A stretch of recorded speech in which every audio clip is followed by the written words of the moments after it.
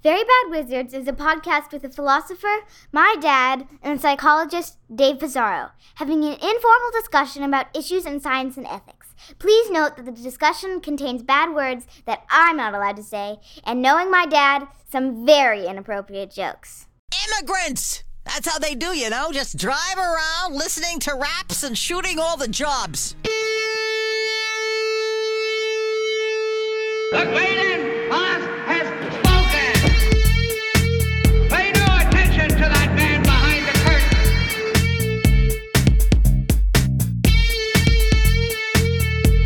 Who are you? Who are you? A very bad man. I'm a very good man. Good man. They think deep thoughts, and with no more brains than you have. Pay no attention to that man. Anybody can have a brain. You're a very bad man. I'm a very good man. Just a very bad wizard.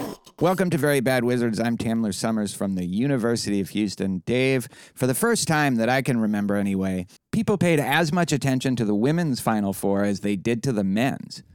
Is patriarchy over? I didn't see the game. Yeah. But my understanding is that all the attention was just because of the racial tension.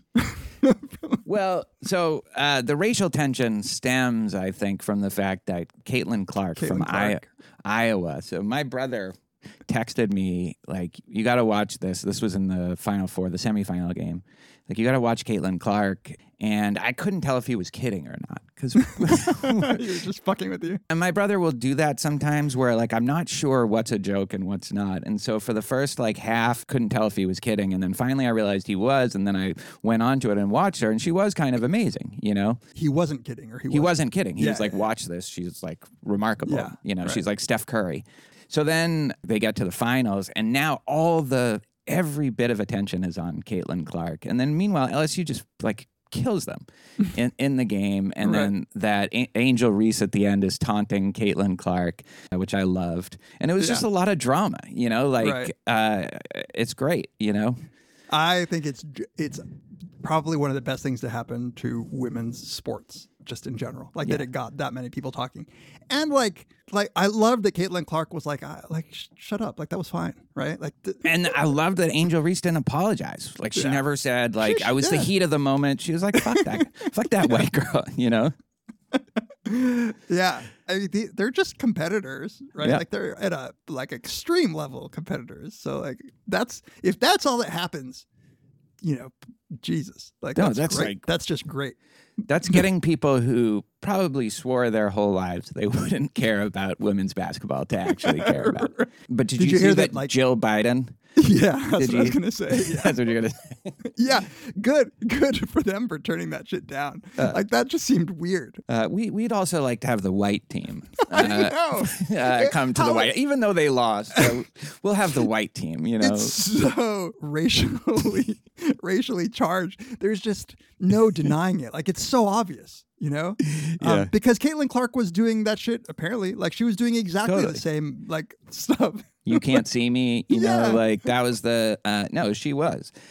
And so for all the anti-woke who think that race isn't a thing, like, come on, tell me that wasn't a thing. Tell me that Caitlin Clark isn't the face of white supremacy.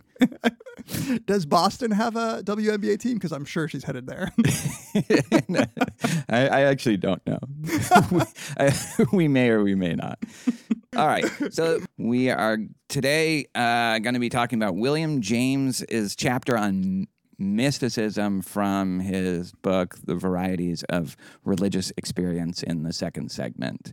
A chapter that I loved and that was recommended to us originally by Fareed Anvari. Good guy, that guy. Good guy, yeah. But first, we put out a call on Twitter. We wanted to do another conceptual analysis. And by the way, that call on Twitter yielded so many responses that I feel like we just have like a whole bunch of ideas for future episodes. Although they have to start with the letter C. Yeah, so I don't know like what the finalists were. I thought Based would be good for our legion of conservative listeners. I thought Basic might be good, but that didn't. I think somebody put out a poll, and I don't think it did very well. What did win was something I didn't care to discuss. Did Woke win? Yeah, Woke won. Yeah, Like a lot of people. And like you know what that is, and it's whatever you want it to be.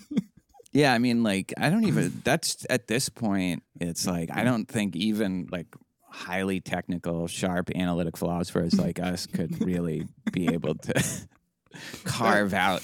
I had the necessary, but I couldn't get to the sufficient.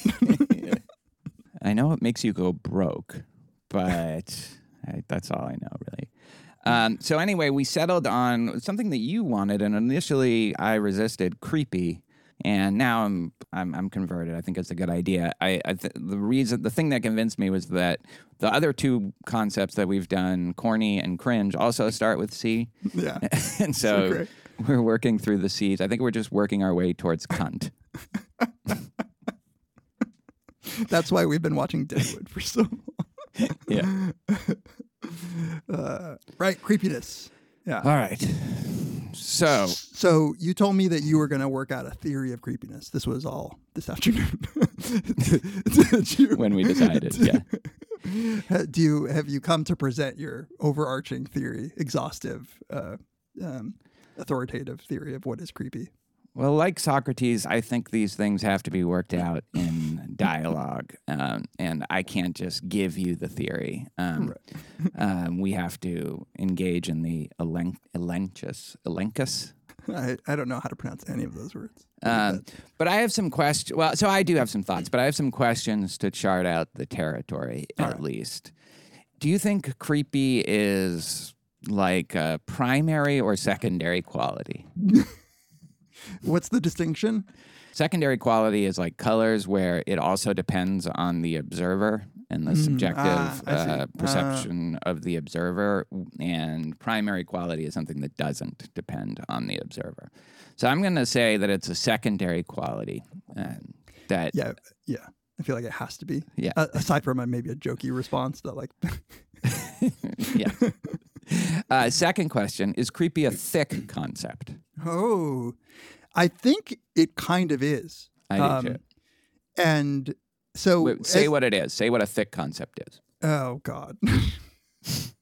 Like, in my head, I envision, like, a thick concept is one that has, like, a lot of branches to other things. Like, it's a deeper concept. It's one that, like, is less surface. Yeah.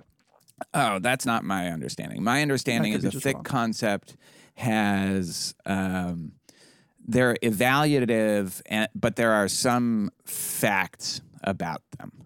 Like courage definitely depends on our evaluations of somebody, but there are also certain facts that you have to have. Okay. I feel like we actually even discussed this in one of the papers. Yeah. In other words, when you call it something, you're also in part making evaluative statements, and you're in part making a factual statement as well. Yeah, then definitely thick. Yeah. Yeah. Now, the word creepy is used to describe many things. Mm-hmm. Do you think that there is, even if it's just a fuzzy concept, do you think that there is a unifying, there's a commonality to the ways when we, like in modern parlance? Okay, here's my shot at talking about the commonality. I think creepiness is the sense that something is either dangerous, like threatening, or off-putting in some way, or just off, but without knowing exactly what the source of that is, right? Like what the source of the threat or danger or just offness is. Yeah. I think once you have a definite sense of the source of the thing, then it's not creepy anymore. It's something else. Like a tiger isn't creepy. We know why a tiger is, but like these cars that drive around my neighborhood at night that are creepy because like I know there's something fucked up about this, or it feels like that, but I can't put my finger on it. Like, what are the cars that you're referring to? You're not talking about like Google Maps cars. You're talking about like little remote control cars. Well, no, they're like cars, but they're and sometimes they even have people in them, but they're just driving around making these like whoosh noises. And like I just took my dog last night for a walk, and they were all over the place. But the thing that's creepy about it also, just why are there these cars? They just go around the blocks, like they just do figure eights around the block. The thing that's creepy about it is that nobody talks about it. Like only my daughter and I talk about it. Only Eliza and I talk about it. Every time I bring it up to somebody else, like the subject gets changed right away somehow.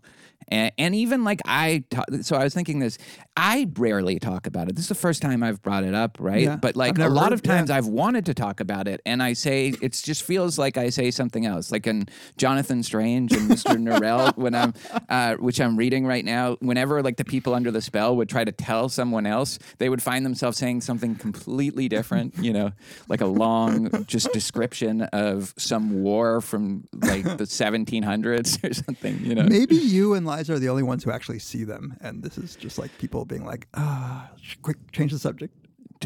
I was talking to Eliza yesterday, and she kind of suggested that this is, and now it's like they made it too obvious too. So it's just like somebody's going to lose their job, whoever is like creating this. If you videotape simulation. them with your phone, listen to me. If you record them with your phone and then you look back at the footage, are they there? That's a good question. Probably, if I had to guess, probably not. Anyway, but like if I found out that they, some just depressing like. It's Google Maps, like some sort of depressing capitalist explanation for like why they're doing this, they wouldn't be creepy to me anymore, but they would still, I feel like, have this kind of property of creepiness just because of the fact that they're driving around it seemingly aimlessly, and they emit this noise of like, the aimlessness is like distressing. Yeah. Did you, when you were growing up, remember when we had to get our conspiracy theories just from like the older kid in the neighborhood? Like, Did you ever get like have somebody tell you about black helicopters, like flying around? No. So I remember getting told that there were black helicopters. They were unmarked and they were like FEMA, but this is before Katrina. This is before we knew that FEMA was just like a joke. Like people used to say that these black helicopters were like secret government, like FEMA choppers that were either surveilling or like on some covert shit against the citizenry. And so if you ever like saw a black helicopter, then you would just get this like creepy feeling around. You'd be like, oh, it's true. There are no markings on that. Like, so there's something about just there is that ambiguity, the just unknowable what's going on. Yeah, or unknown at least. Unknown. It might be knowable, but you don't know it. Right, yeah. You're right that if you know it, then it takes a lot of that away. I agree. So I like in giving this some thought, I think that there is a component of so there's the unknown and there's the vague threat, because you're right. Like it's not a threat that you know exactly what it's about is something that you'd be afraid of, not creeped out by. I also think that there happens to be, this is not neither necessary nor sufficient, but it seems like a theme in a lot of the things that we describe as creepy is something about being watched. There is like a sort of like agent detection thing going on where, and I'll give you an example. So when we say the first few times you ever got like a personalized ad on your Gmail where it said something that was really relevant to what you had just written, that's creepy because you're like, wait, is somebody watching this? Like, is somebody actually like paying attention?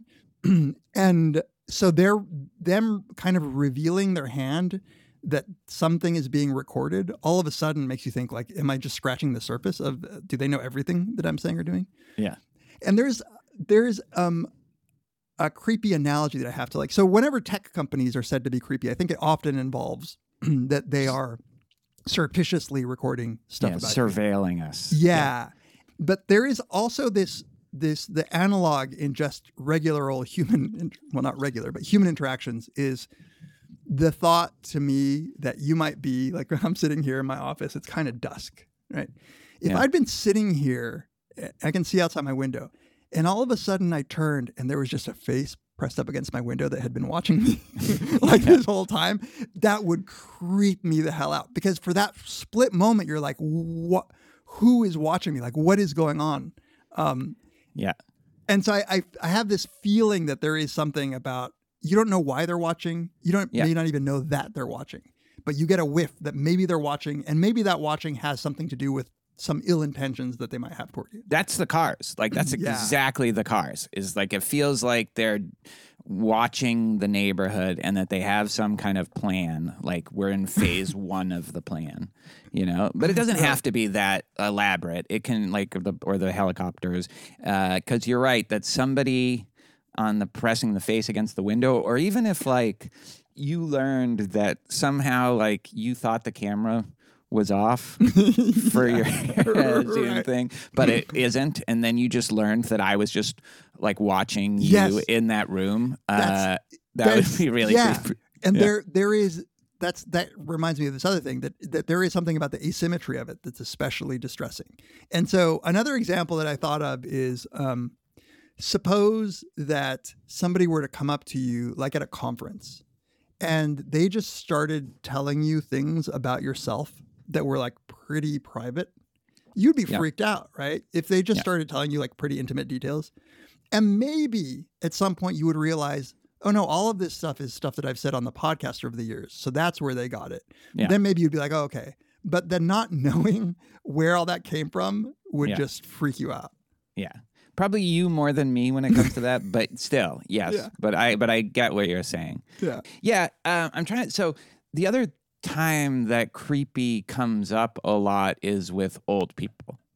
And I'm trying to think if like your idea works into that, but there is something creepy about, well, just old people in general, but especially if old people seem to have something either sexual or possibly violent on their mind. But again, if you know exactly, like if there's a creepy guy and you just learn that they're kind of a serial sexual harasser that always hit on people, you know, like always hit on like 19-year-olds, well, then you're like, okay, he's not creepy anymore. He's just kind of a scumbag. Yeah. But like, if you just get like you said, the whiff that they're, and maybe part of that, the reason they give off the whiff is because they look at people, you know, I think exactly in weird ways where it's like, why are you staring at me like that, you know? Yeah. Getting stared at. I was going to say, like, to me, it seems less old people and more like a particular kind of guy thing. Like there is a kind of guy that seems creepy no matter the age.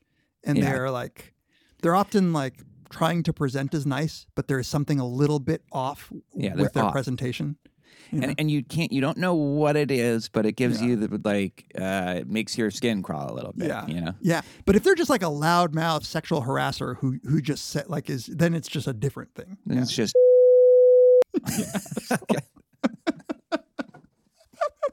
You've got to cut that too. I got it.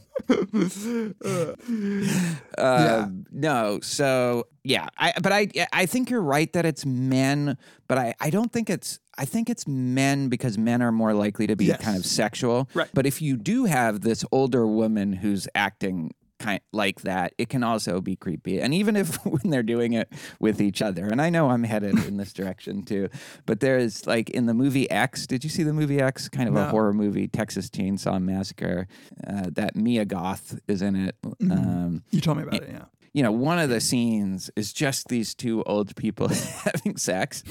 And just that. I mean, there's other stuff that makes it, but just that is, it gives off this kind of creepy vibe. So that it has its, you know, like I'm surprised you haven't brought in the quality of disgust, because it does seem like creepiness has some overlap with like the creepiness judgment and the disgust judgment. There's a little bit of the Venn diagram has some overlap there.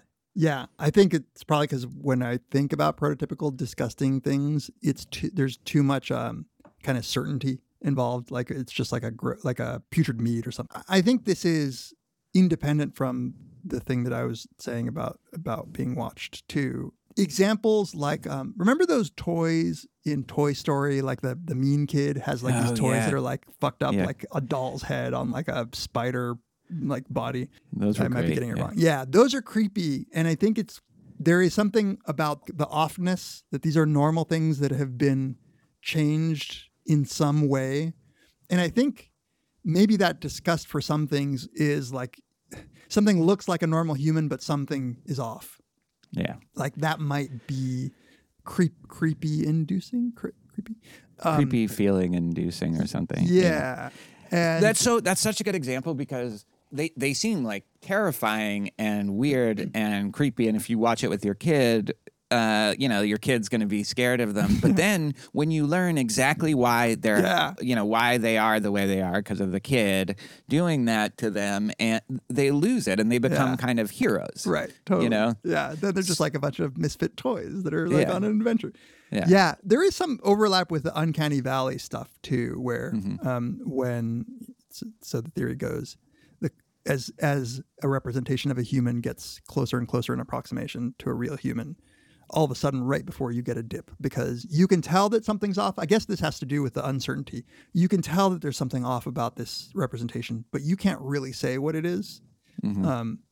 And so like particular kinds of animation or those like real life robots that are modeled after another human being, like side by side, like what? Yeah. Their eyes are dead, And that's something that movies can get right, but often don't. How to strike that balance. Like you can use Uncanny Valley to your advantage if you're trying to give off that vibe, but because it's very close to accurate but not accurate, it's like sometimes they're just trying to make it seem like it's the real thing, and they end up producing the exact opposite effect, which is you find it repellent in some way. It's like the well-known example of the Uncanny Valley is the Polar Express movie, where they were really trying to like do motion capture and make their animation really human, but it just it was just off by something where you're just like, oh, weird. Now even that is like I would take over just the CGI stuff, because the CGI isn't creepy and isn't real. It's just like chintzy, janky. Yeah. Janky. Yeah, that was a good suggestion that somebody gave. Janky, but I don't totally know what it means, but I feel like I intuit what it means. It means like fucked up in some way. It's just like it's off. It's like jerry-rigged, like it's a little off. But not creepy. It's not off in the way that creepy is off. No. Yeah. This is a complete aside, but I was watching a video on why those effects in all those like Marvel movies seem off. And it really is that the lighting can never be quite right. Like some of those scenes with green screens that are supposed to be outdoors, the light source can never, it's just never right. It's like lit too evenly, and there's something about it that our eyes know is wrong. Yeah. But most of us can't tell that it is. The example that they were showing of when it's done right is Denis Villeneuve's. I was just going to say, yeah. Yeah, because he actually he knows how to do it. Yeah, he actually will try to get real light in there, like from outdoors, and combine that with the CG so that you get all these real effects. I was thinking Dune, Blade Runner 2049. I just watched that again. It's so good. It's so good. It's so good. Really underrated. I was about to say, like, people don't talk about it enough. And I think when I first watched it, I think that there was just something about it that I was like, well, I'm just constantly thinking about the original Blade Runner and not able to appreciate it for its own thing. And now that I watched it again, I was like, this is better. I honestly like that's blasphemy, and I'll get kicked off Letterboxd probably for even like suggest. But I think it's a conversation because it's unlike Dune, which I liked, but I didn't really care about. Like. I feel like there's a good kind of self-contained story, but man, seeing that in IMAX, he has such a good way of conveying space. Like the helicopters coming in Arrival to first look at the ship. Like he gives a sense of like these big spaces and these distances, and he shows the vastness of it. He's really, nobody can do that like he can. Yeah, in 2049, there, in the abandoned city, there are these huge statues like of people like just crouched over. It really reminded me of Piranesi, by the way. I hadn't read it. I got to go back and look at that. That's good. All right. Anything else to say about creepy? Just don't be creepy. Like that's Don't be just- creepy. It's very easy. Don't press your nose against my window at night. Well, another C down. I don't know. I think we. That's CR. There's no, CS, CT. The next thing is CU. So Czechoslovakia. Cy Young. we'll be right back to talk about mysticism. This episode of Very Bad Wizards is brought to you once again by BetterHelp Online Therapy. It's my firm belief that therapy is a method to achieve self-discovery, but in particular, I think that it's a good method to avoid self-deception. Finding a therapist who you can build a relationship with and who will be honest with you about, let's be honest, things that you lie to yourself about, things that might be holding you back because you're unwilling to face them, features of your own character.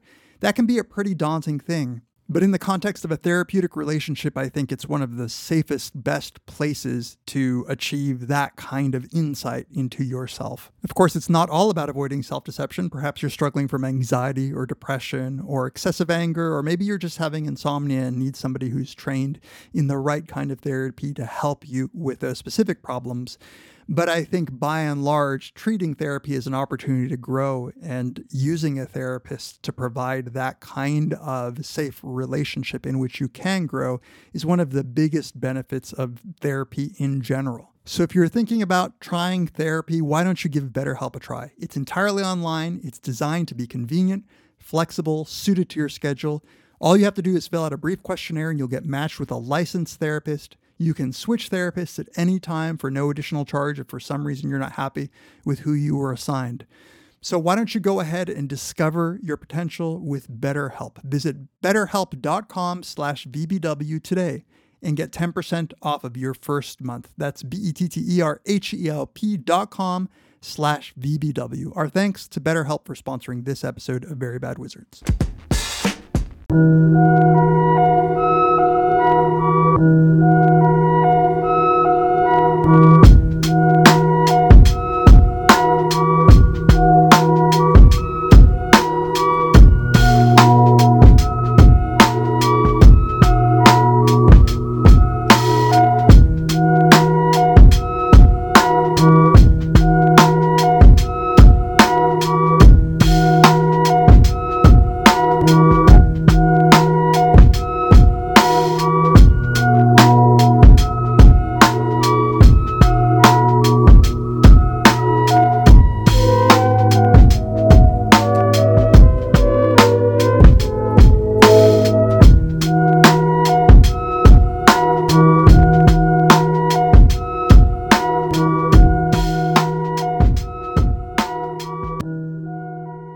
Welcome back to Very Bad Wizards. This is the time of the episode where we like to take a moment and thank all the people who reach out to us, get in touch with us, participate in some way in the Very Bad Wizards community.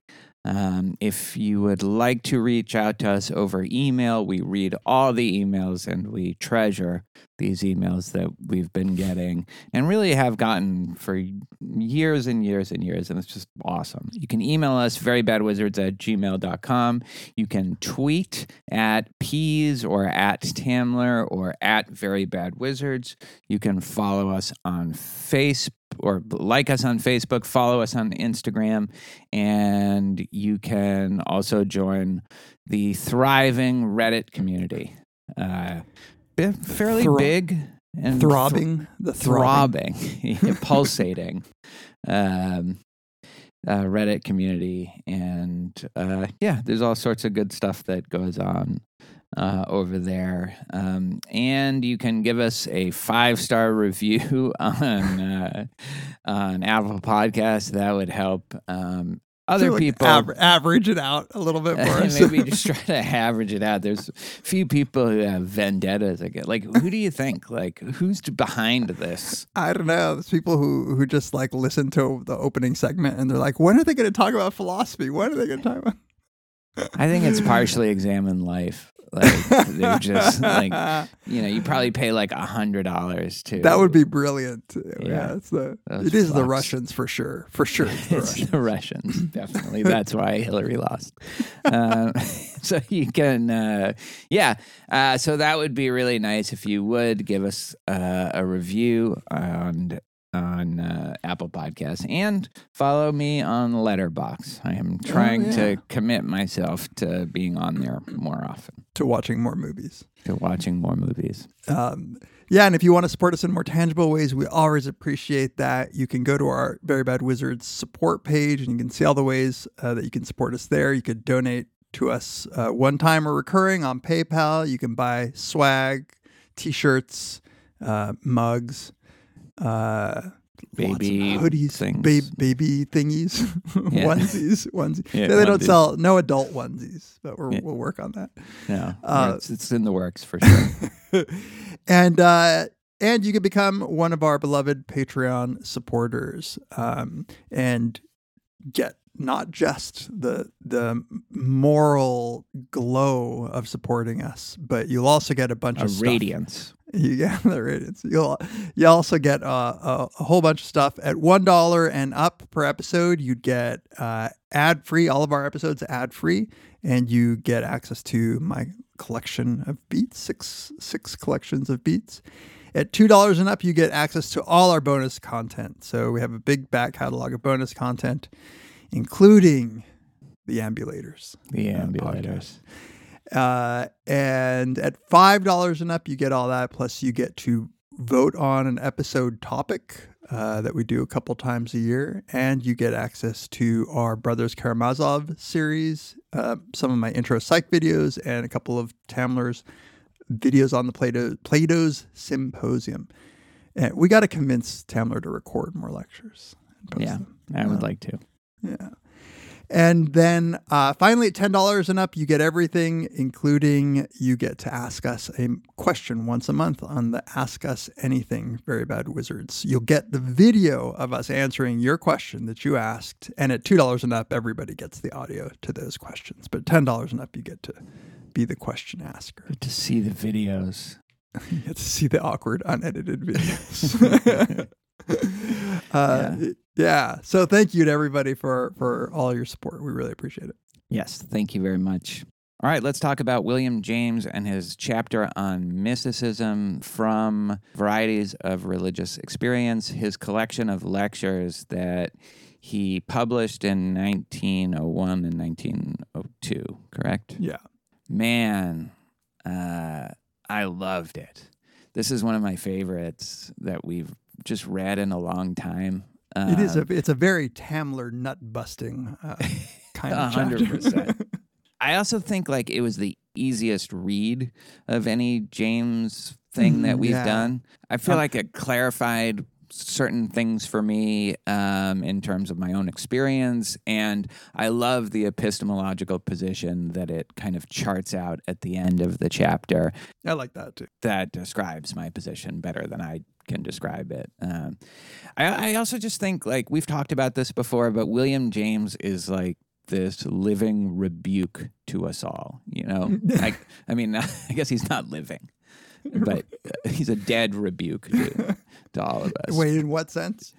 To psychologists and philosophers, I mean. Like, he's like, how is it possible that he can pack so much insight into these essays and books and chapters that are it's just him reflecting and quoting people and organizing his thoughts and his attention and focus on a particular topic. And, you know, he does it without a specific methodology. This is one of the last people who does philosophy and maybe psychology the way it ought to be done. And he does it so well. It's impressive. And the temptation I always have out of defensiveness is to say, well, there was just less to know, right? Now we have like, hyper expertise where we can't be as broad.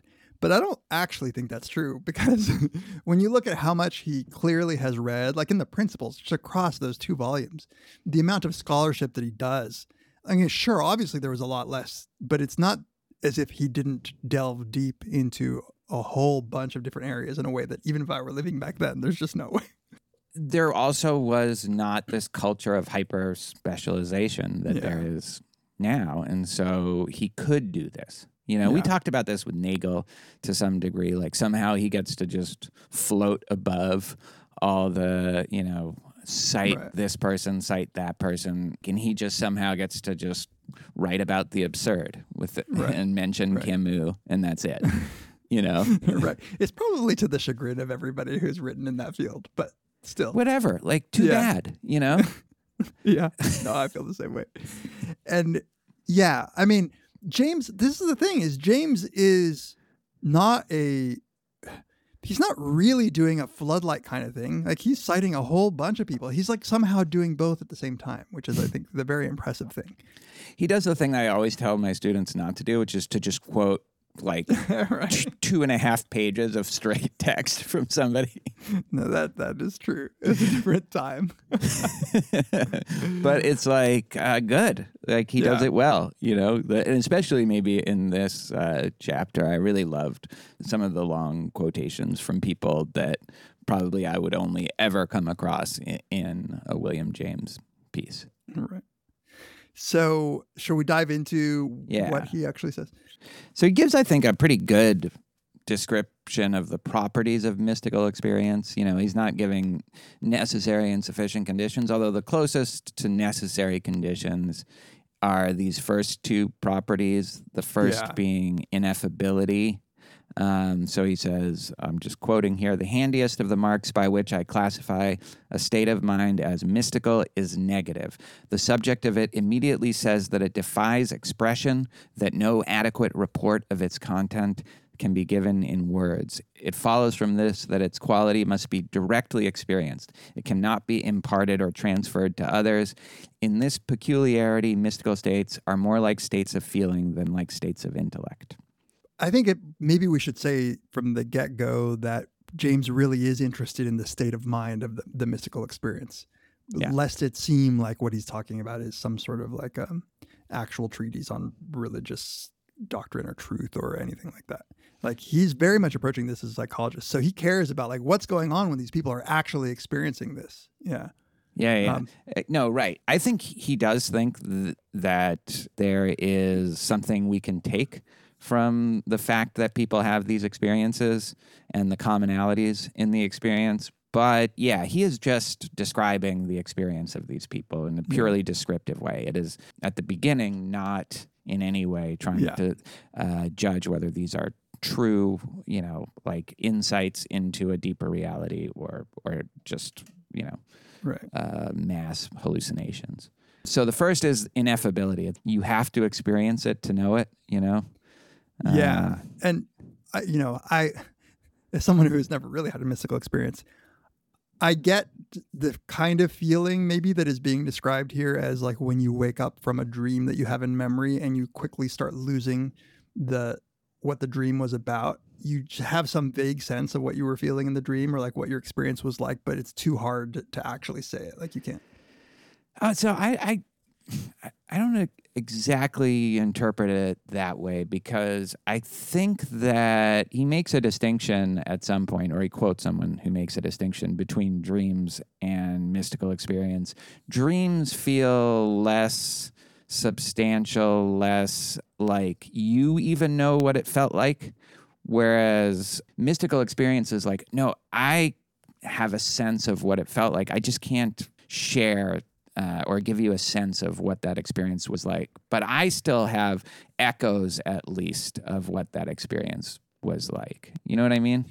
Yeah. In my example, I was conflating the fleeting memory of the dream from the feeling that you might not be able to describe without the content of the dream. But I think you're right. Like I think that a mystical experience is on more certain grounds. Like when you escape it, it's not like you don't remember having it. You just can't communicate it. And even if you're in the middle of it, presumably it would be something that would be very hard to articulate because concepts are not up to the tasks, you know, like words or and language concepts. isn't. Yeah, right. Yeah. So then the second property is this noetic quality. Although similar to states of feeling, mystical states seem to those who experience them to be also states of knowledge. They are states of insight into depth of truth, unplumbed by the discursive intellect. They are illuminations, revelations, full of significance and importance, all articulate, all inarticulate as they remain. And as a rule, they carry with them a curious sense of authority for aftertime. Yeah. I love that curious sense of authority for aftertime, where it's like has some force on you, but because you can't communicate it, right, makes it hard. I was going to ask you if you'd ever had a mystical experience before. I was going to ask you the same. I don't think anything that I've had can properly be called a mystical experience, but I've always wanted one. And yet you won't take like mushrooms or because even like edibles. We'll get to that. You know, when James talks about the inducing it through drugs, through the like anesthetic like method or something. Yeah. I don't want that kind. You know, like I want the divinity to touch me without me having imbibed. You know, I definitely feel like there are times through meditation and even sometimes outside of taking a walk where I have something that reflects some of what he's talking about here, especially that idea that, oh, this is the real thing. And the thing that I think is real is like actually just in the way. Right. It's obstructing this real perception, like the piercing the veil for just a glimpse of it, you know? Yeah. And I have a way of trying to understand that through meditative practice, which is like all about preparing yourself to maybe experience this, but also just trying to make some sense of what you're experiencing. But prior to that or separate from that, I feel like there have been a couple times, 2 or 3 times in my life where it's crept up on me in a way that is completely divorced from any kind of practice or even any kind of drug, because I hadn't taken any drug for these periods. So there was one time when I was like taking a hike in Yellowstone and it was by a lake, and all of a sudden I just got this flooded feeling of like a kind of transcendence and a kind of, that kind of obliteration of self and this insight into something. It's not different from what actually is, but it's a more accurate perception of what it all is. And then it's really just 3 times in my whole life. There was this time in a Romanian church, just this church off the road that my brother and I stopped in and went in. And like, I remember, like, I can picture myself in the church and all of a sudden being like, wow, what's this? You know, like there's the silence and I don't know. Was it like a cathedral? Yeah, but it was very small. It was like probably like the size of, you know, like a 3-bedroom, 2-bathroom bungalow or something like that. Right. Maybe a little bigger than that, but not much. And it was, that whole trip had a mystical quality actually to it. But yeah, like it's amazing that I can count on one hand, you know, again, separate and independent of like meditation stuff, where it was just like something completely different from how I normally experience the world. Yeah. So I guess I've had feelings of awe and even bliss and euphoria out in nature, and like or on a run, which is probably mixed in with whatever chemically is happening when I'm running. And I remember being at a funeral once and having, this is like, I must have been in high school or early college, and feeling as if everybody, I can't describe it well. It was this feeling of love in the room for the person who had died. Yeah. Like I swore I felt it. And I remember, because this time I still believed in God. I remember thinking, oh, is this like a God? Like, is this God? You know, but it was a pretty strong feeling of there just being a room full of love that interesting. Felt like a thing, right, rather than just an intellectual acknowledgement that people loved her. Right. Yeah. It was like he says, it was a state of feeling more than a state of intellect. You know, like you're sensing things in a different way than you normally do. Yeah. And so that, I think, this is a good segue into the third, which he says For the first two, he says, these two characters will entitle any state to be called mystical in the sense in which I use the word. Two other qualities are less sharply marked, but are usually found. These are, number 3, transiency. Mystical states cannot be sustained for long, except in rare instances, half an hour or at most an hour or two seems to be the limit beyond which they fade into the light of common day, which seems right. Like there's no, and it also seems like if it did last long, then it would cease to be mystic. It would just be your normal experience. Yeah. It also seems like, so this is something I can say from like meditative experiences. It feels like you get like ejected from it. And then it also feels like your thoughts are trying to pull you back out of it. And thoughts, especially because they're trying to judge the experience or trying to interpret it, are like pulling you back down into your normal way of seeing the world. Here, I think his example from later on in the chapter of the guy who was apparently in surgery because he was like on chloroform and just was having like one of these experiences where he felt like this union with God or something. And as he was coming out of the anesthetic, the chloroform, he doesn't want to leave. He thought he might have died. Yeah. And he doesn't want to leave. And so as he realizes he's getting pulled back into like normal reality, he says, I suddenly leapt to my feet on the chair where I was sitting and shrieked out, "It is too horrible. It is too horrible. It is too horrible," meaning that I could not bear this disillusionment. Then I flung myself on the ground and at last awoke covered with blood, calling to the two surgeons who were frightened. "Why did you not kill me? Why would you not let me die?" Poor surgeons. I know. They're like, look, you came in here. Buddy, You asked us to do this. Right. Yeah. So the last one. Yeah, passivity. This is one interesting one because I admit I hadn't really thought about it. So passivity, although the oncoming of mystical states may be facilitated by preliminary voluntary operations, like doing shrooms, as by fixing the attention or going through certain bodily performances or in other ways which manuals of mysticism prescribe, yet when the characteristic sort of consciousness once has set in, the mystic feels as if his own will were in abeyance, and indeed sometimes as if he were grasped and held by a superior power. Did you feel that? Well, like in those two instances that I described, I felt it. It just came upon me. It wasn't, I was just taking a hike or I was just going into this church to check it out. And then all of a sudden it was like getting a Scooby-Doo or something like that. I don't know if that's the best analogy, but it's ineffable. It's ineffable. No one will blame you. Yeah, exactly. But I will say that it's just inevitable that I'm going to talk about meditation stuff a little bit through this, but one of the sure ways to bring on these kinds of experiences is to stop trying, because it's not something that you can do. It's not something that effort can bring you, and in fact, effort is in the way. And so when now there is a little effort in making your body and your mind relax a little bit, but there does seem to be something about you're not reaching for this. It's not something that you can bring about to yourself directly. Even if you're prepping yourself for it to be brought about, it's going to come when it's going to come. And you trying to hurry that up is just going to delay it. Right. It does remind me a little bit of Piranesi when they're trying to get to the other world. Yeah. Like they have different ways of doing it. Like one guy can just do it by like remembering what it was to be a child, but the other guy has to go through this elaborate ritual. Yeah, right. Mm-hmm. Yeah. And the idea is that the other guy is a little bit more advanced at this.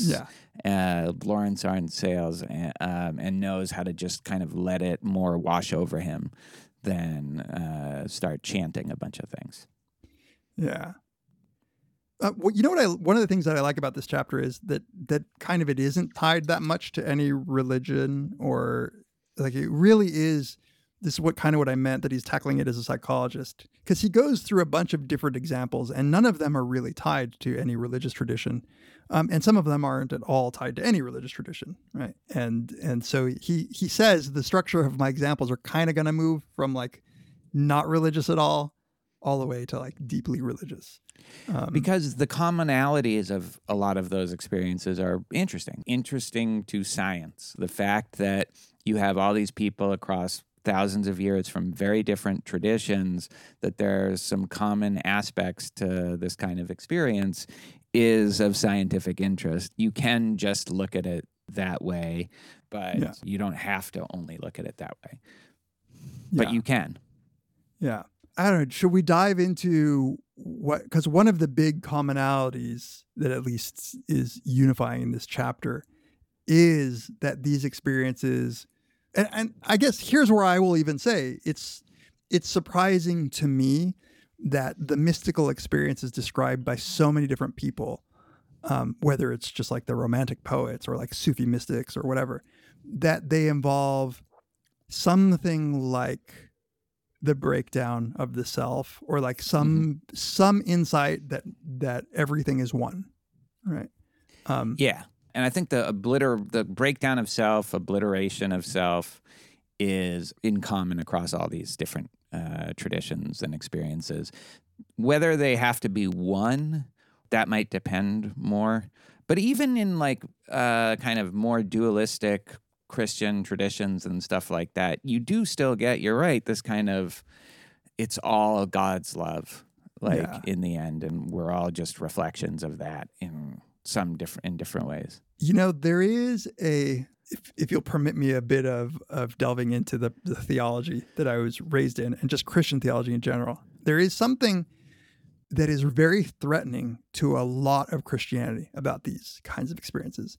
And I think that in the religion that I was raised in, we would have been taught to be very suspicious of experiences like this for a couple of reasons. One is that if the experience is so subjective and ineffable that you can't share it with other people, then it's just suspicious. Like, you just don't know whether to believe it or not, right? So there's this kind of just built-in suspicion. Like, if you can't evaluate the truth of whatever it is that you're saying. Suspicious in the way that it might be just you're crazy, or that no, it's the it devil. Might be, it's the devil at worst. At best, it is not truly getting you to God, because if the only authority that tells me that you had an insight and the only authority is your particular experience, then like, you know, what am I to make of that? Like, how do I know that it's not actually leading me astray, leading me away from God? But two, there is, I don't know to what extent this is true, maybe in the other monotheistic religions, but there is almost a deep heresy at the bottom of it all, which is that either this is all an illusion and I don't really exist as an individual self, but even more dangerous, what some mystics go, like where it takes them, is that when I say we're all one, when I say like some version of monism, that everything is one, I mean that the divinity exists in me. Right. And that is like real bad. So much so that a lot of mystics, I think, have had to hide that this is where their thoughts took them, or risk getting like put to death. But isn't like, this is what I don't fully get about Christianity.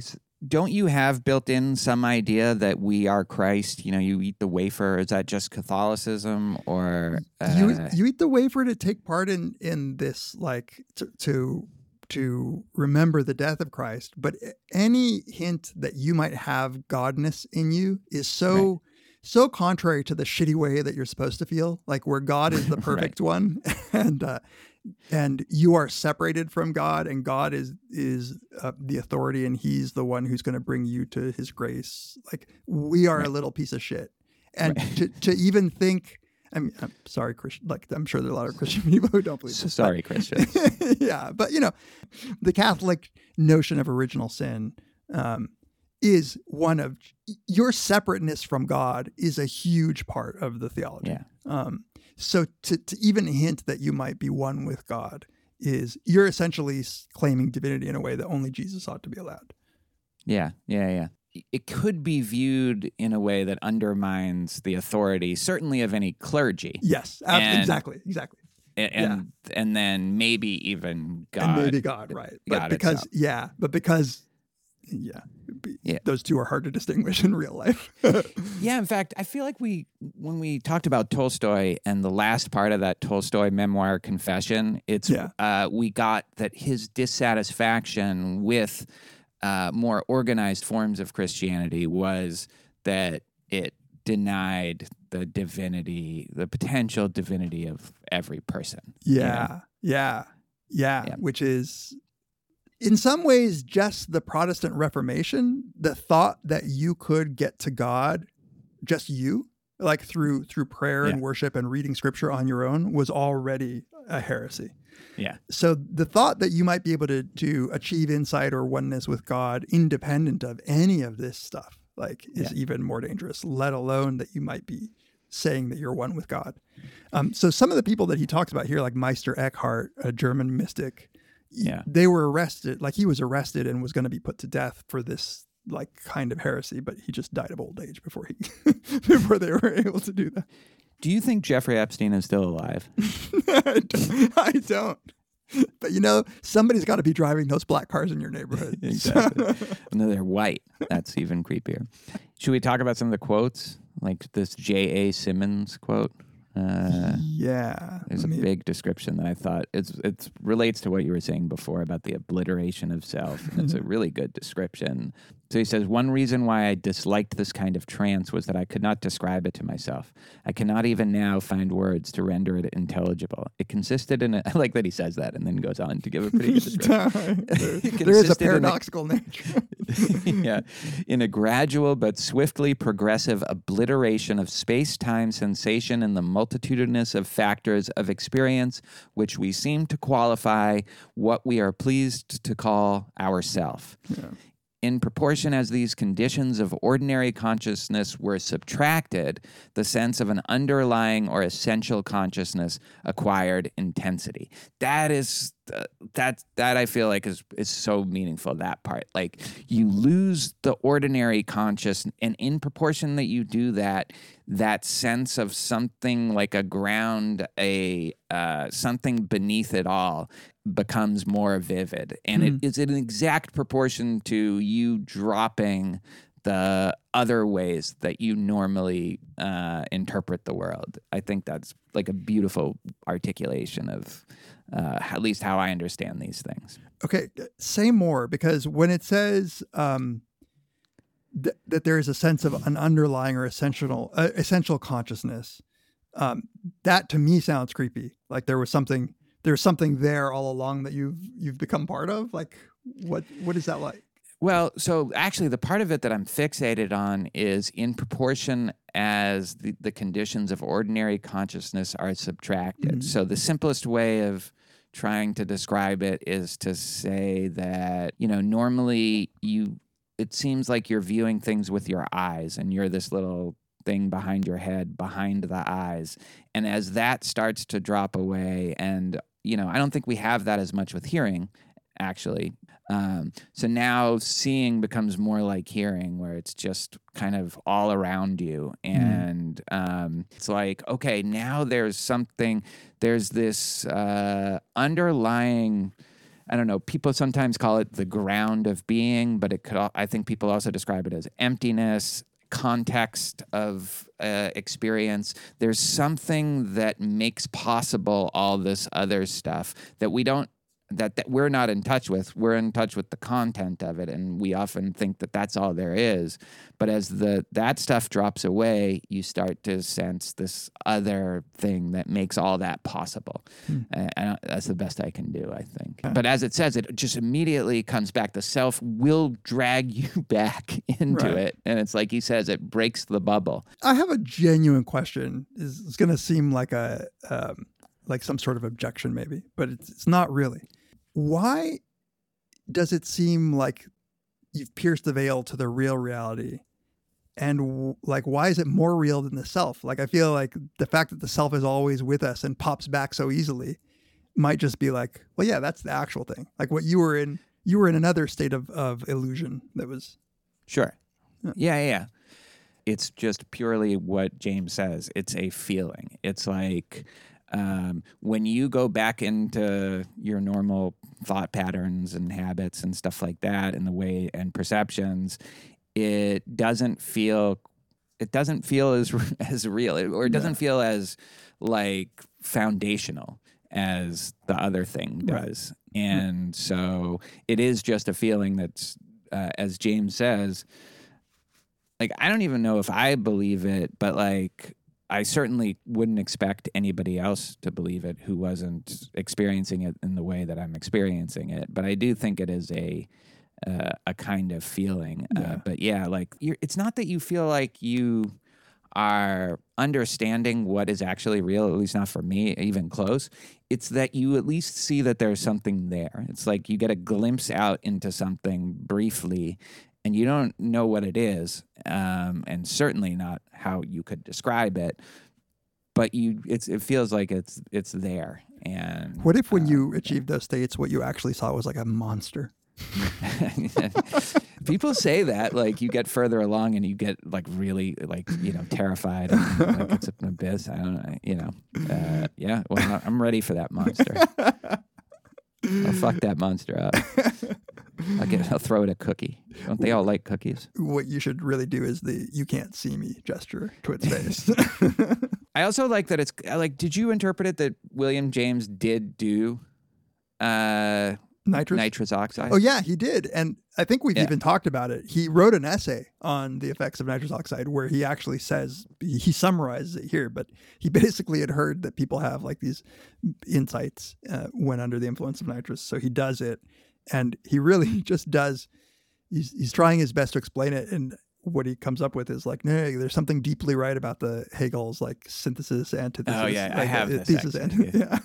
Actually, this is a much better answer to your question than what I just tried to stumble through. One conclusion was forced upon my mind at that time, and my impression of its truth has ever since remained unshaken. It is that our normal waking consciousness, rational consciousness as we call it, the thing that gets you all hard, is but one special type of consciousness, while all of it, parted from it by the flimsiest of screens, there lie potential forms of consciousness entirely different. No account of the universe in its totality can be final, which leaves these other forms of consciousness quite disregarded. How to regard them is the question. Again, I think he's still being descriptive here. It's that, okay, there's my normal consciousness, but then there's this other kind of consciousness. And you can't deny that there's something significant about that. And then he says, as you alluded to, I feel as if it must mean something like what the Hegelian philosophy means, if one could only lay hold of it more clearly. Those who have ears to hear, let them hear. To me, the living sense of its reality only comes in the artificial mystic state of mind. The Hegelian, yeah, and he's quoting Jesus there too, with those who have ears, let them hear. Yeah.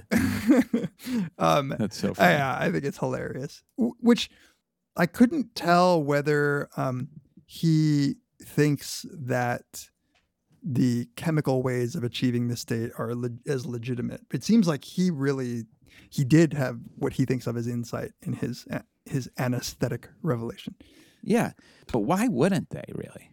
Like, there's no reason to think that meditation or, various Christian or Jewish mystic rituals or whatever are like the legitimate path. And this isn't. It just might be something. Yeah. Let's just say that there is these other states of consciousness that are inaccessible to us normally. Like, why couldn't it be drugs that get? This is the whole psilocybin kind of theory, which is annoying normally just because of the people that I think do it, like are all excited about it, but actually seems like it might be right. I have a vague recollection that we talked about something like this, but it does seem like like there's the natty route, like you got to be a natural. There is some value placed on achieving this through the old-fashioned way. Like, you can't just take steroids and right. You can't take Viagra. Yeah, it's not the authentic you. But I don't think there's your authentic spiritual boner. Exactly. This is like if you run out of Viagra, you can't fuck anymore. Like if you through meditation can maintain it. Like there is something, maybe it was when Sam was on, we were talking about this, like,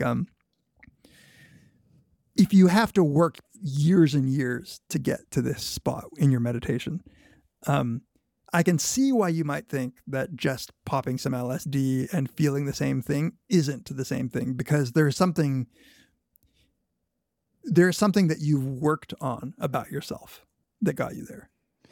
I just think that reflects a kind of Protestant, like you have to work for it to be valuable. Yeah, but I mean it more like an authentic experience, like where there's an external way and an internal way.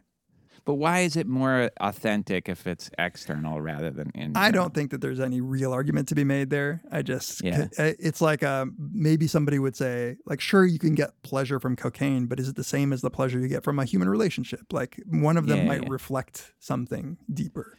Yeah, and I actually think that's probably true. Like, I've only done, tragically, since, starting serious meditative practice, I've only done hallucinogenics when I haven't had enough of them.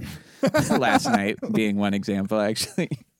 I told you that for the podcast I was going to take this leftover bit of mushroom that I had, and it didn't unfortunately really do anything. But other times that I've done it, it was like it brought you to a place for free that you would normally have to spend a bit of time getting there. Yeah. But I think you only understand it. I had done a good amount of mushrooms and LSD before any of this and never had those kinds of experiences. So I think the practice maybe alerts you to what it is that you're experiencing and how to understand it. And then the LSD just gets you there. You don't have to sit for 25 minutes to feel it. You just get it for free in that way.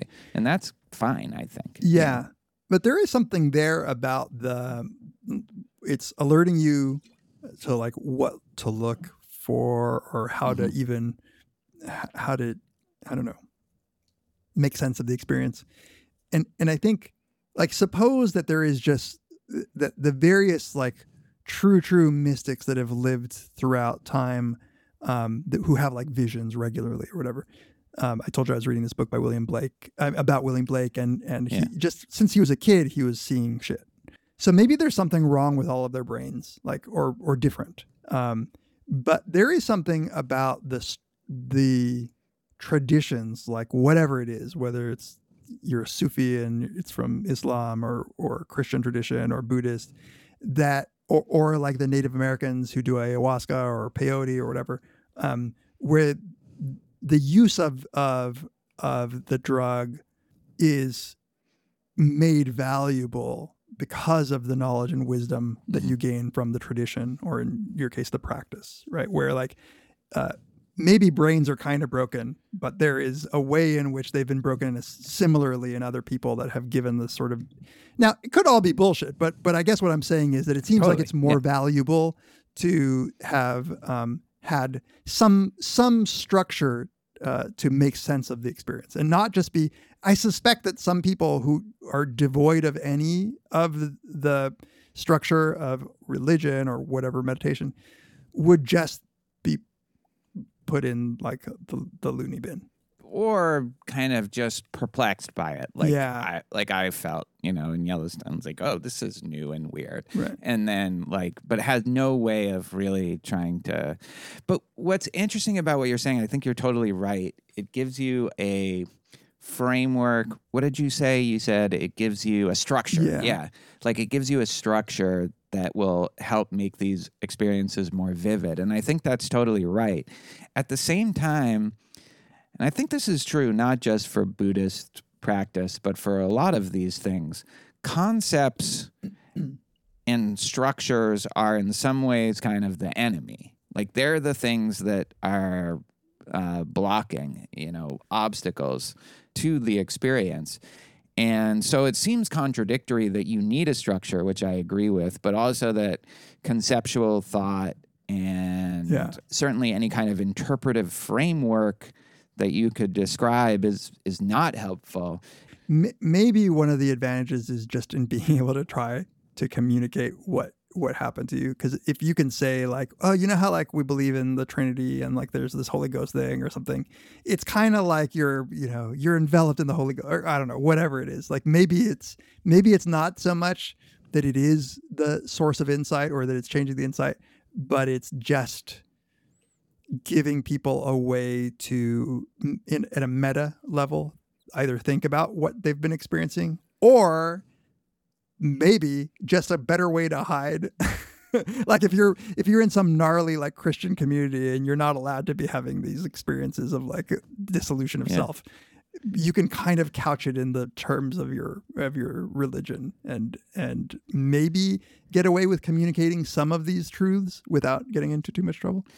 But even as a personal thing, like I do think it helps you identify what it is that you're feeling and how to connect it with maybe other kinds of states. So yeah, we should read the LF or discuss the LF, the Borges story. I don't know what you remember of it, but it was very much like I could relate to it so much. So he finds this LF, which is a little small dot in somebody's house that allows you to see all of reality, literally all of reality without any confusion, but in this dot. And out of spite, he tells the guy who's like really, he found it in his house and who's like really into like experiencing this and writing this long poem about it. Out of spite, he tells him like, no, it's nothing. I didn't see anything. And like has the house torn down. There is something about the pull of reason that rejects even after experiencing it, rejected it. And that's just how I feel. I think that I am the dogmatic, rationalist at that point. It's like it was just you're the drugs, rejecting buddy. the most real thing that's ever happened to you. Yeah. Maybe. Actually, speaking of this, so one thing that he says, quoting R.M. Buck, I love these guys' names. Yeah, they're such fake names. Yeah, it's like porn names. To this is added a state of moral exaltation, an indescribable feeling of elevation, elation, and joyousness, a quickening of the moral sense, which is fully as striking and more important than is the enhanced intellectual power. And then he says, with these comes what may be called a sense of immortality. That should perk your interest. A consciousness of eternal life, not a conviction that he shall have this, but the consciousness that he has it already. I like that. And I do think, like, I don't know about exaltation or elevation or elation, but there is a kind of lightness and joyousness that you get, and especially maybe lightness that comes with this, in contrast to the feelings of being like smacked down with this, overwhelmed by it. I think this gets at another aspect of, at least how I understand some of these experiences, that it's a very light and like you feel airy, freeing, liberating. Yeah. That would be nice to feel. I do feel in some of these descriptions, I feel like anxiety and dread are the opposite of the emotions that are being reported. Anything else you want to talk about the states themselves before we maybe conclude with a discussion of the epistemology? I don't think so. Actually, there's this one thing that, before we get to that, this thing about the negation. Oh, yeah. You know, how he says there's these two properties. One is monism, and the other is a kind of optimism. And it's a feeling that you're embracing things, you're saying yes to things. But then he quotes, I think, Upanishads. Yeah. He, the self, the Atman, is to be described by no, only, say the Upanishads. Although it seems on the surface to be a no function, is a denial made on behalf of a deeper yes. Yeah. I love that. It's very well described. And I think it's like it gets at something too. You know, like the negation is a big part of what it is that you're trying to do, but it is on behalf of a deeper yes. Yeah, it's super cool. I do remember, I don't know where I studied it, but about this view of like what's called negative theology, that God is so great that you can only say things that he's not. And so you should never say anything other than what he's not. And there's like a deep tradition of that. But at some point it might not make sense because you still seem to be saying something. But that's just the way, that's the paradoxical nature of it. that It's the yin yang, like the negation has to make the thing positive, and that's also in common to a lot of religions. You need to know suffering in order to know joy. You know, you need to right. That's the what James says is like that seems like a novel connection to me, that there is something about this feeling of negating, saying the truth by negating, that he equated to like the negation of your will, like the ascetic lifestyle. Yeah. And then he quotes Hegel in German. Like Hegel in his logic, mystics journey towards the positive pole of truth only by the Der absoluten Negativität. I got to say it angrily. Juden. Gott, Negativat Juden. Gott ist ein lauter Nichts. Well, and this, like, you know, we've talked about this before when talking about meditation, but there is something about just the pounding on your rational faculties that paradoxes provide, which seems to be important. Yes, exactly. And that's like Zen koans sometimes. Which is cool because James obviously would have no idea about Zen at this point, right? I don't think. He certainly seems to know about Buddhist philosophy, but maybe Zen hasn't made its way specifically. And he doesn't talk about the sort of role of those things. Right. But like Zen is all about that. Emptiness is form, form is emptiness is a big Zen idea and very much in line with this kind of thing. And then the Plotinus, he says, in the vision of God, says Plotinus, he's the Neoplatonist, one of the big Neoplatonists, what sees is not our reason, but something prior and superior to our reason. That must have given you. Did you just like immediately just slam your computer down and like pour a bunch of gasoline on it and light it on fire? Yeah, well, I just skipped over it. Prior and superior to reason. That's not possible. Is it like a better kind of reason? It's like a really good reason?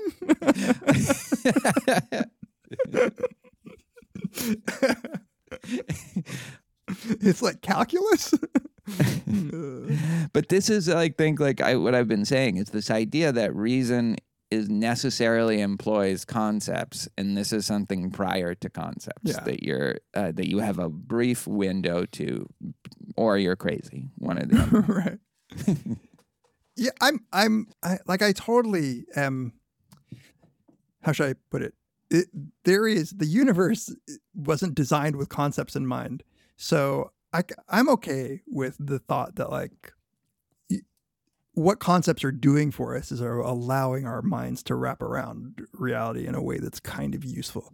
And but there is nothing in the universe that's like fundamental reality will organize itself around the concepts that your brain evolved on to like, and then your language evolved into. Like, no. So I get that if you were to come in contact with whatever underlying reality is, that concepts wouldn't work. Like, why would they? That's just like, I would fall back on the negation parts where you're like, it's not this, it's not this, it's not this.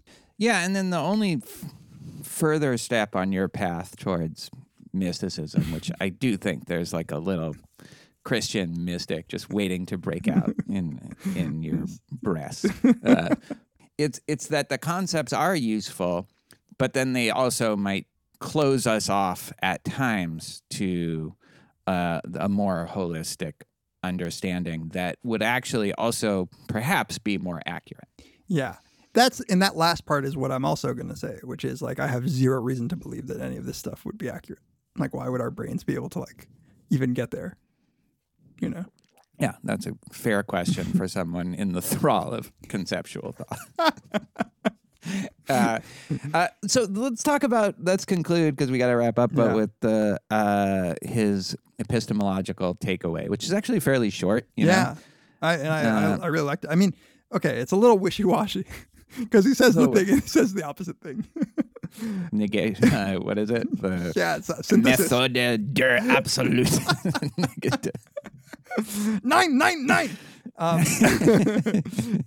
He says, my next task is to inquire whether we can invoke it as authoritative. We're talking about mystical experience. Does it furnish any warrant for the truth of the twice-bornness and supernaturality and pantheism which it favors? I must give my answer to this question as concisely as I can. In brief, my answer is this, and I will divide it into 3 parts. Talk about who can't let go. This is a 3-part answer. Okay, 1, mystical states, when well developed, usually are and have the right to be absolutely authoritative over the individuals to whom they come. Do you agree with that?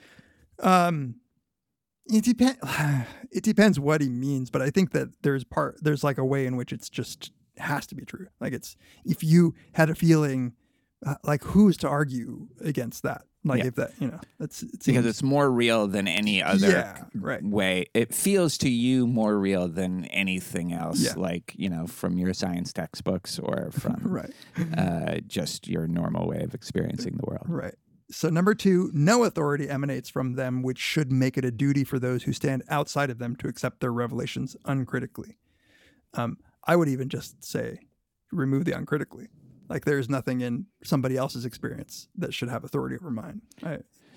In isolation, no, but maybe in conjunction with a lot of other ones. I mean, and similarly, you could be a little more skeptical about number 1 if you thought, like if you had a way to even kind of explain away your own experience, then maybe even if it felt more real, you would feel like you had some reason to doubt it. Here, I think maybe, like if you're just talking about one person's experience, there's no reason if you say you have it for me to think that, oh, there's something there that's worth looking into. But if a lot of people are doing it and it's part of this big tradition or there's overlapping traditions. Which he'll get to, which I think we read his conclusions probably emphasizing the different things that he said, which is why I think it's a little wishy-washy because he gets to that. But I even think, the first one, even if say you got knocked in the head and had an experience that felt so real to you that and it was just because you got like a railroad tamping iron through your frontal lobe or whatever.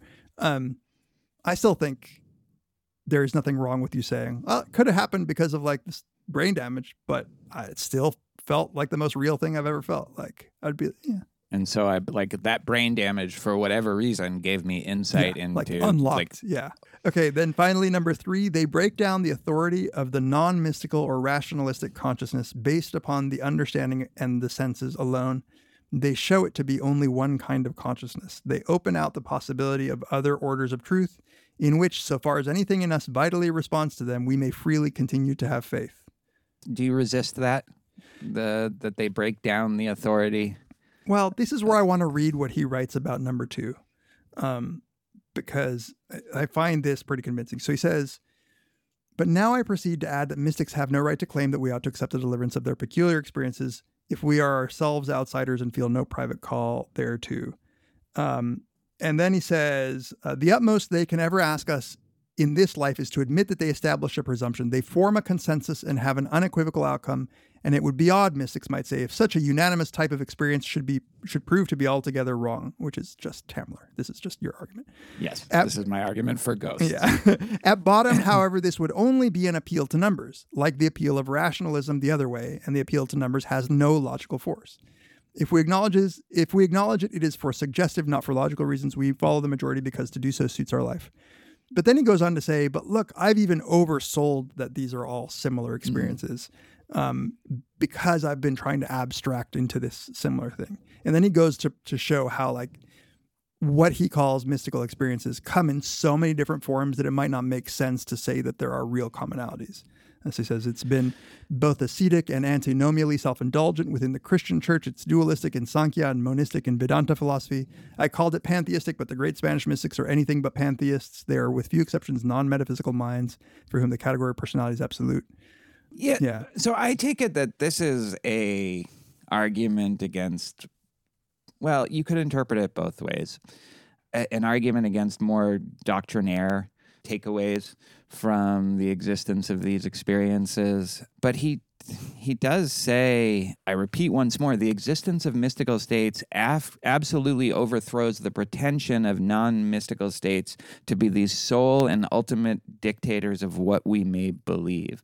And that idea of them establish a presumption. Yeah. It's a hypothesis that maybe there's more to heaven and earth than your philosophy will allow.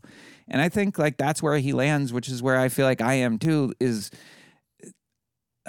there might be like this other dimension of reality, and our current methods might not be able to discern it. You know what I mean? Yeah. And maybe like it's more through these kinds of experiences that we can get a glimpse at it, but not through running a bunch of experiments or whatever. You know what I mean? Yeah, but I think he's also struggling with himself here, because he is saying, like, I have the same problem of skepticism with all of these separate experiences as well, because he goes into the fact that he says, open any one of these and you will find abundant cases in which mystical ideas are cited as characteristic symptoms of enfeebled or deluded state of minds.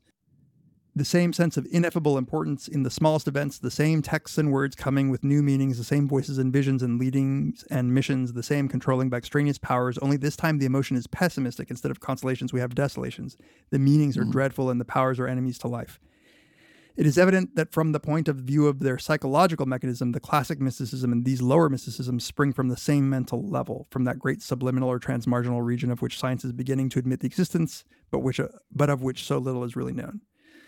So I think I just turned the skepticism on this as well. And I'm just like, well, I don't know. That's why I think that the main point is that if you've experienced it, it has authority over you. But in reading the record of other people's mystical experiences, I'm kind of left at the same. Like, well, I don't see any overwhelming body of evidence that would lead me to trust these as a general category of insight. Sure, and James would believe that you have a reasonable position, I think, as someone who has not experienced these states and who is being maybe sufficiently open-minded, maybe not, about the existence of them, but wants a little more than just J.A. Simmons, or R.M. Buck, like describing the trances. I'll have you know that actually in grad school, I read James's thing on nitrous oxide, and I did nitrous oxide plenty of times, and I never had a Hegelian thought. Oh, man. I was disappointed. But I think, where James is and where I am, maybe as someone who feels like I've experienced more of, in common with some of these reports than you feel like you have, it puts you in the epistemic position of, okay, there might be something here. I'm not saying there is, but there might be. And if there is, it's not going to be something that we get in the like Hadron Collider or something that tells us about it. It's not that kind of thing. It is a different kind How do you know, of conscious. Maybe again, you'll see the God particles floating around. I think like this is where he says they offer us hypotheses which we may voluntarily ignore, which you voluntarily ignore, but which as thinkers we cannot possibly upset. The supernaturalism and optimism to which they would persuade us may, interpreted in one way or another, be after all the truest insights into the meaning of this life. Maybe, Yeah, maybe. There is the part of me wants to just accept that this is a category of experience that might give some meaning and insight into life and existence. But I don't think it overturns the value of rationality at all. Like, I think it's just and this is like, yeah. I don't think it's supposed to overturn the value of rationality. It's just supposed to point out maybe certain limits to rationality. Yeah. Which have been pointed out by reasoners. Like, okay, you win. Reason wins. I mean, I am I think just going to be always deeply suspicious about insight that comes from somebody's idiosyncratic experience. my experience of letting reason guide my life is just as valuable. How's that? My lived experience is that reason is all. It's so funny that like it really is temperamental at this point between the two of us. Because as often happens, I don't like, as you say, like I'm fascinated by this stuff, and like Totally. it's not. Yeah. I'm really not opposed to it. I just. This is an internal. You have conflicting forces, like doing like a kind of mythical battle within you. Yeah, right now. and I sometimes just want you to admit that yours is a battle too, since you obviously worship at the fountain of reason, or else we wouldn't have these kinds of conversations. we wouldn't be. We wouldn't be able to. We'd just be stuck be, like like, meditating and being like, "Did you see that? Did you see that?" No, I think I saw it. I think I. Did you pierce? I think I pierced the veil. What color was your veil? One thing, like just the very last thing that we haven't mentioned that like a big James person would want us to is that his pragmatism peeks through in some of this discussion. And at a certain point, he's kind of like, if you're at the point that maybe you're at, or maybe even that I'm at, where you're like, I don't know, but this is suggestive. This is something we can't fully deny, like has to be explained somehow, right? At that point, maybe the tiebreaker is just, what's work is it doing for you? Yeah, he says like the fruits. What are the fruits of this? Mm-hmm. Yeah. And fair. Yeah. You know, like I do think the fruits of it, it's not always easy to know what the fruits of it are. For some people it is. They are just like, I couldn't go on. Like if I didn't have faith or something, like I couldn't go on living and relating to other people in the way that I do. But, you know, atheist agnostics like you and me, it's not totally clear what it's doing. Yeah. Or what it would do to believe in this kind of non-denominational dimension of reality, you know, this fairy world or whatever. But James might say, like, has it made you happier? Has it made you less negative or less douchey or less angry? All of which it probably has in your case. You know, it's so funny that Jen is my wife is more like you. She's pretty committed atheist and, you know, doesn't feel the need to entertain flights of fancy. Yeah, exactly. But we were talking about how Omar, our dog, the pit bull, we found on like the 1 year anniversary of Tessa's death. He just happened, this like terrified, nervous dog just followed me and Charlie home for like 12 blocks. And, you know, what we had always said was Tess just said, okay, you're just wandering, you're a pit bull wandering the streets of Houston. I'm going to find you a good home. Here you go. And I said to her just a couple nights ago, like, because she brought it up again, I said, you know, sometimes you talk about that like you actually believe it. And she's like, I kind of, like, I do, I think. Like, I actually do. And but you don't believe anything else about the world that's consistent with that. And she's like, yeah, I know. But I kind of believe it, you know? And maybe that's that kind of the fruits of that are, like, that our other dog just gave us a new one. Is like it's funny the way that you don't it can be more localized in terms of how mystical you want to be. I look forward to Jen founding her religion where there's just one story. It's just dogs getting other dogs, dead dogs getting live dogs new homes. I think that's a great story to end on. Okay. All right. Join us next time on Very Bad Wizards. The Cleveland boss has spoken. Pay no attention to that man behind the curtain.